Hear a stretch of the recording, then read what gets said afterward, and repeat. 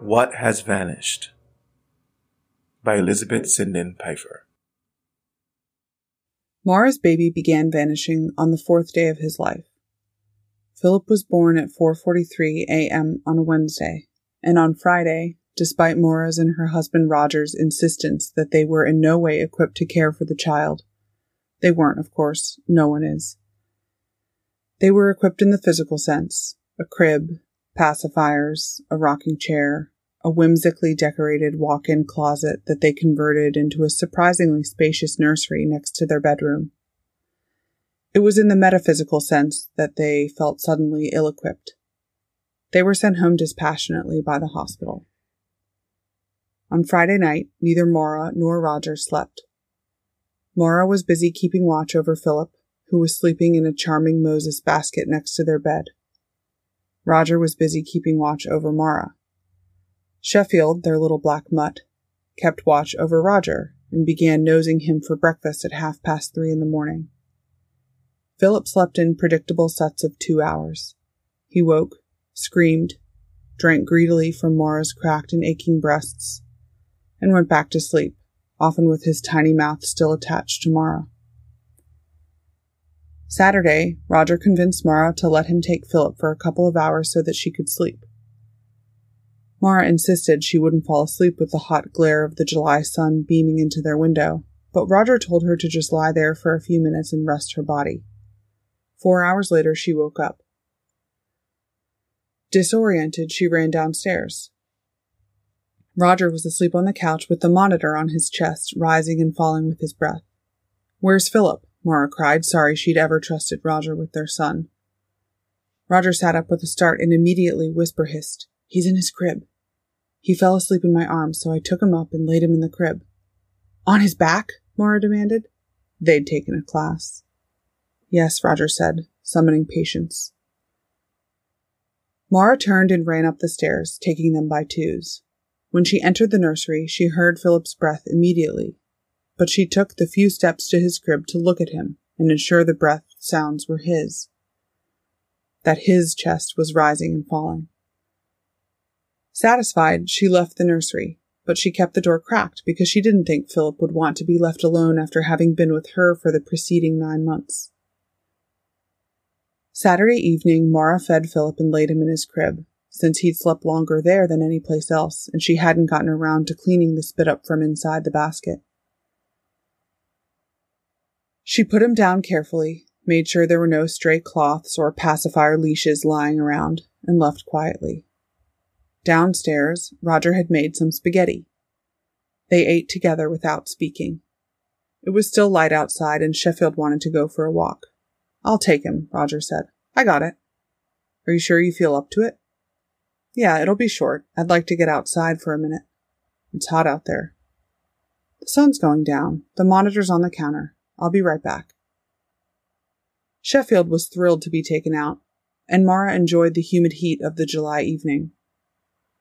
She hadn't realized how tired she was, how focused on the simplest of human endeavors, to survive and raise young. Stepping outside, even for a few minutes, reminded her that there was more going on in the world aside from each squeak and breath and quick heartbeat of her child. She hadn't realized how little she'd thought of anything else for the last 4 days. Even Sheffield, squatting to shit on the hot grass, looked astonished to recall that there was a whole dimension outside of the walls of their house. Mara had brought her phone on the walk. She pulled it out of her pocket and began reading the messages that had come through from friends and relatives, asking, begging, demanding to see photographs of Philip. Roger had texted their families an hour or so after Philip was born, telling them that all was well, and he weighed 7 pounds 6 ounces, bald as a cue ball. Immediately they'd asked for a picture, and so Roger had taken one and sent it. Since then they'd taken dozens of photos of Philip, sleeping, crying, just lying there, but hadn't thought to send any. She answered a few, then put her phone away to pick up after Sheffield. Roger was cleaning when she arrived home from the walk. He was good that way. He was a person who'd take care of what needed to be done, whatever it was. In this instance, there was a sink full of dirty dishes and a floor covered in dust and dog hair. Mara released Sheffield from his leash, walked over to Roger at the sink, kissed him, and went upstairs instinctively. The sun was farther down now. It was almost dark, and Mara was still preoccupied with the list of friends and family she needed to respond to. And her colleagues. They'd spent more time with Mara than almost anyone while she was pregnant. Amy and Josh deserved some pictures and an update. Mara wondered how they were faring covering for her. The door to Philip's nursery was already ajar, and when Mara pushed it open, she saw an empty crib. She screamed. Roger told her later that her scream sounded inhuman. Not even animal, he said, but something else. Something otherworldly. In seconds, Mara was over the crib, reaching into its emptiness. Her hands ran the length of the crib, her scream still filling the house and world. Suddenly, mass. Philip squirming on top of her hands, which were still open, palms facing down, frantically searching. He was wailing. Her wailing stopped. Roger was at the door, bewildered. "What's wrong? Oh my God, is he okay? What happened? He was gone. He wasn't in the crib when I came in, and then he was just in my hands." "What?" "I opened the door and the crib was empty, and I ran over here and I was running hands all over it, and then he was on my hands." "Okay, here, let me take him. Take a deep breath. It's all right. Everything is just fine. He's right here. He's fine. Are you okay?" Mara was shaking and terrified. But in Roger's voice she heard a familiar tenor. He was comforting her, which was good and right and what she needed. But underneath the comfort was something sinister. "You don't believe me." "I absolutely believe you. You don't." Roger sounded just the way he did when Mara had come home one evening telling him she'd seen a beaver and her young waddling across their driveway. Their property abutted a small creek, mostly runoff, and the beaver mother had been leading 2 smaller beavers down the embankment. Mara tried to take a picture of them, but they'd been surprisingly quick. They were gone before she could get her phone out of her purse. When she told Roger about it, he laughed. Then, when he realized she was angry at him for not believing her, he'd sobered and treated her with the forced dignity one treats a young child searching the skies for Santa's sleigh. The second time Philip vanished, Mara was at the grocery store. She hadn't cooked the week leading up to his birth because she'd been too tired. In the 2 weeks since Philip's birth, Mara and Roger had been getting by on meals brought by their friends and mothers. They were sick of pasta and casseroles. Roger wanted a steak. Mara wanted to go to the store for a change of scenery, and, in a fit of feeling like a competent mother, she said she wanted to bring Philip with her to see what it would be like to grocery shop with a baby. She figured he'd just sleep the whole time. She'd brought a car seat cover to keep germs and prying eyes away from him, and she knew Thursdays were quiet at their neighborhood grocery. It was cloudy, so she knew the sun wouldn't bother Philip's eyes on the way to the store like it had on the way to his weight check the week prior. He'd screamed the whole way to the pediatrician, slept through the appointment, and screamed the whole way home. Now, though, he was quiet and dazed, looking around in silence. Mara turned into the grocery store, parked, and methodically gathered her items. Phone, keys, list, diaper bag, car seat, baby. Having never been to the grocery store with an infant, Mara took several minutes in the parking lot, planning how to best get him out of the car and into the store. The car seat was heavy. Mara waddled gracelessly from the parking lot into the store, where she was greeted with a whoosh of icy cold air, bland pop music impossible to either like or dislike, and a lane full of carts. She heaved the car seat up into the basket of the cart. It took up nearly the entire basket, leaving a narrow perimeter into which Mara would have to wedge their groceries. Promptly, she took out the car seat cover and draped it over the handle. Philip's fresh face was hidden from view. Satisfied, Mara pulled out her list and began shopping how she always did. Produce, meat, bread, non-perishables, frozen, household goods. Her path around and through this store was well worn in her mind. She began to think about going back to work for the first time since giving birth. She missed her clients and the challenge of trying to help them see things differently or solve a personal problem.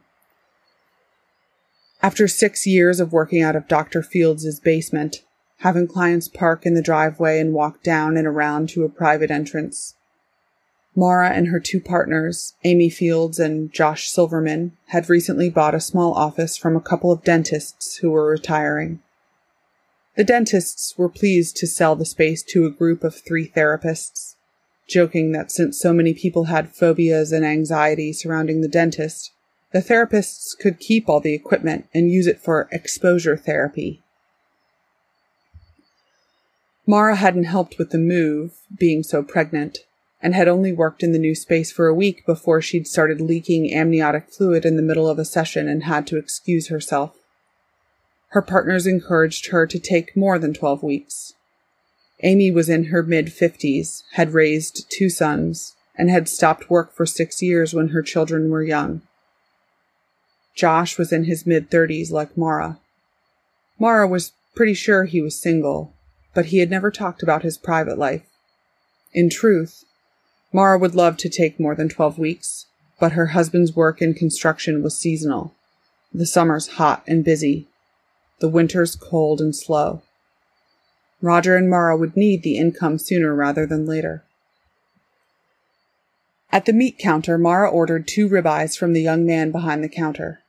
She didn't know which, but one of the men who worked back there was the son of a long-standing client. Celeste was a weepy, wispy woman who'd first come to Mara when she discovered her husband of 22 years had been cheating on her for much of that time. She was deeply distraught. After weeks of talking through it, Celeste uncovered the root of her distress. She didn't want the marriage to end. Celeste could move past the deceit and betrayal. She wasn't upset by the process of forgiving her husband and moving past it, something she'd actually already done with some ease, but was upset by people's expectations that she leave him, be bitter, be alone. Mara, though, secretly repulsed by Celeste's impulse for redemption over justice, guided her to an understanding of her marriage not as shameful or broken, but as strong and resilient, and of her emotions not as wrong, but as complex and beautiful. As Mara took the steaks from the butcher, she was thinking of having a cold beer while Roger grilled. She was thinking of crumbling goat cheese on a salad of baby lettuces. She was thinking of having a big bowl of ice cream after dinner, and of sitting on the couch with Roger, maybe getting her feet rubbed. She wasn't thinking of Philip at all, when her hand grazed over the car seat cover, which caught on the modest solitaire diamond of her engagement ring, pulling it back for a moment. Mara felt herself go cold. Panic thrummed through her body in tingling waves, reaching her fingertips last. Philip was gone. For a moment, Mara felt sick at the thought that she left him out in the hot car. Just as she realized that couldn't be the case since his car seat was here in front of her, he reappeared, his breathing measured through his perfect nose, fast asleep with his little hands clutched together at his chest. Mara opened her mouth to wail or cry for help. She felt dizzy and weak. She needed to sit down, to leave the store, to pick up her baby and feel his weight against her. It must have been an odd sight for her client's son to behold.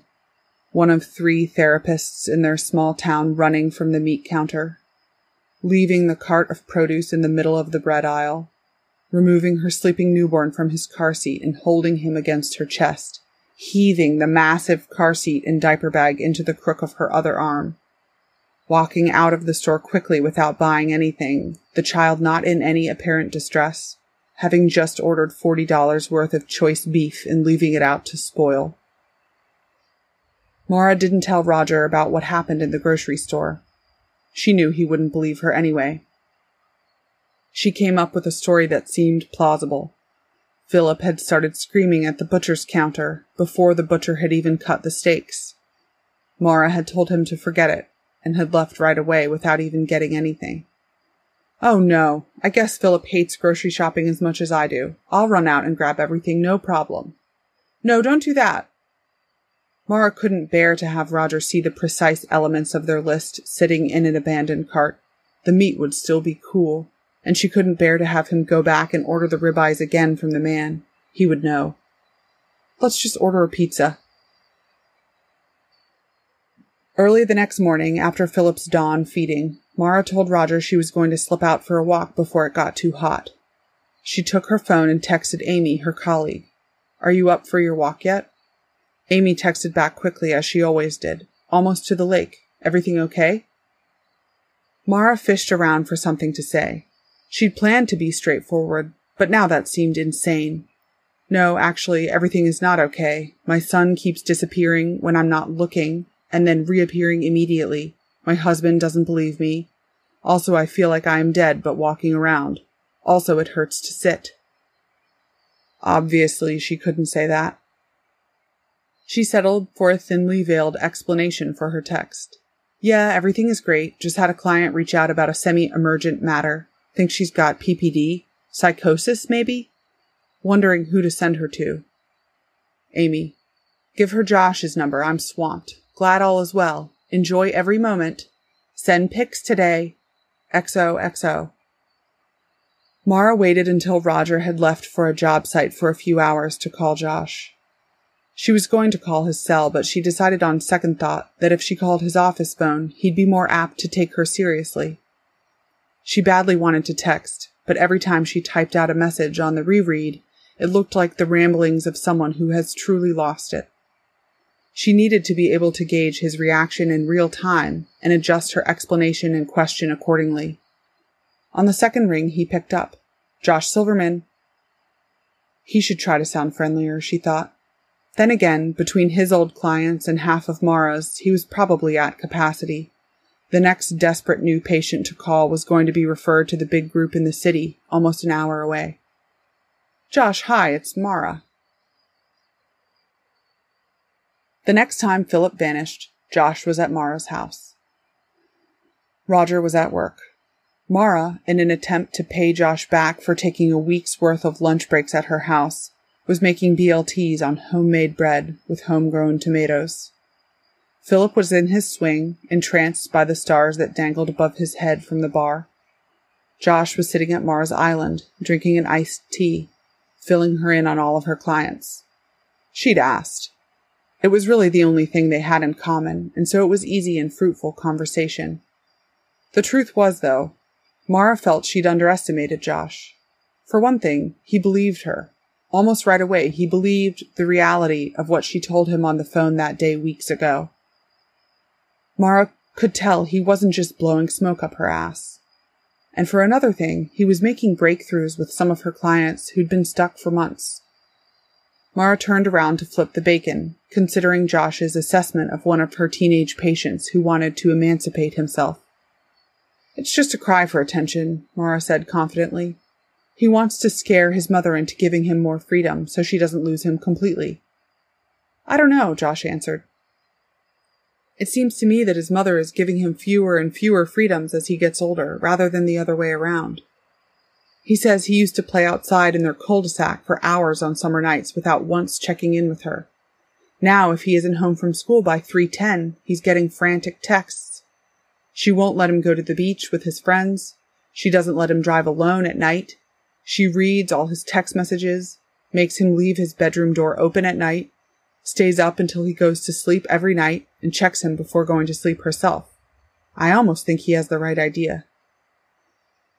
Well, Mara said, turning around. Behind Josh sat the empty swing. Just as Mara screamed for Josh to turn around and look, for God's sake, Philip reappeared. It just happened, I swear to God, he was just gone, and then as soon as I said something, he's back. I swear, it's real, and it just happened, and you fucking missed it. I'm sorry, I believe you, I'm sorry. What do I do? Mara ran over to pick Philip up. The bacon was burning. When it happens, are you always looking away? Yeah, I only see him come back, not leave.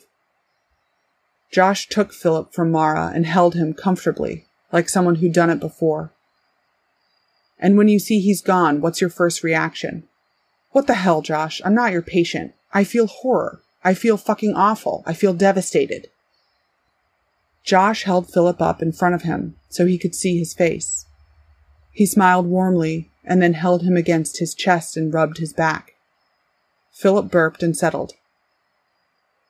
After that, though, how do you feel after you feel horror? Mara considered this. She considered her life, her easy, fulfilling, happy life. She had had an easy childhood and a happy adolescence. She'd worked hard in school and become a therapist, like she always wanted. She'd met a wonderful man in her late 20s. They'd married. They'd gotten a dog, like she always wanted. They'd had a baby, fulfilling a wish of hers so profound she'd dared not name it when she was younger. Her deepest, oldest longing, so old it was inherited, to be a mother. When she thought of her child, she swelled with joy and love and gratitude. When she didn't think of him, for even one moment, he disappeared, and she felt relieved. Saying the word, Mara felt her shoulders relax away from her ears. Using a serrated knife with a worn wooden handle, she sliced the sourdough, then the tomato. Bacon lay cooling on a greasy paper towel. Lettuce dripped in the colander. Behind her, she could hear the sputtering, haphazard sounds her newborn made, and the sure way Josh responded to him. He would vanish again in the coming months and years, usually only briefly, but once for just under 6 hours. Mara would never quite adjust, neither to the disappearances, nor to the constant looming sense of dread that came with raising Philip.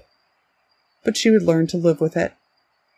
Now, though, she hoped Josh would hold Philip long enough for her to finish her sandwich, which she knew would be delicious. But then she knew she'd have to take him back, have to tend to him while she had him. That would be a relief too, in its own way.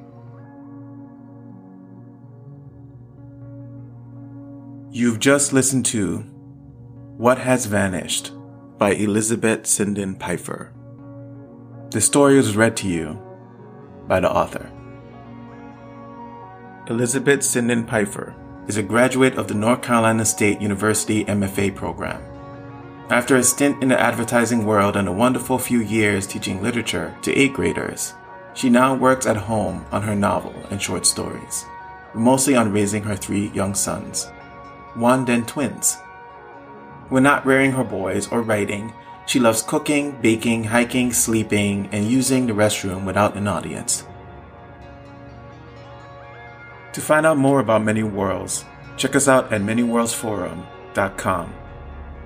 Thank you for listening to Many Worlds.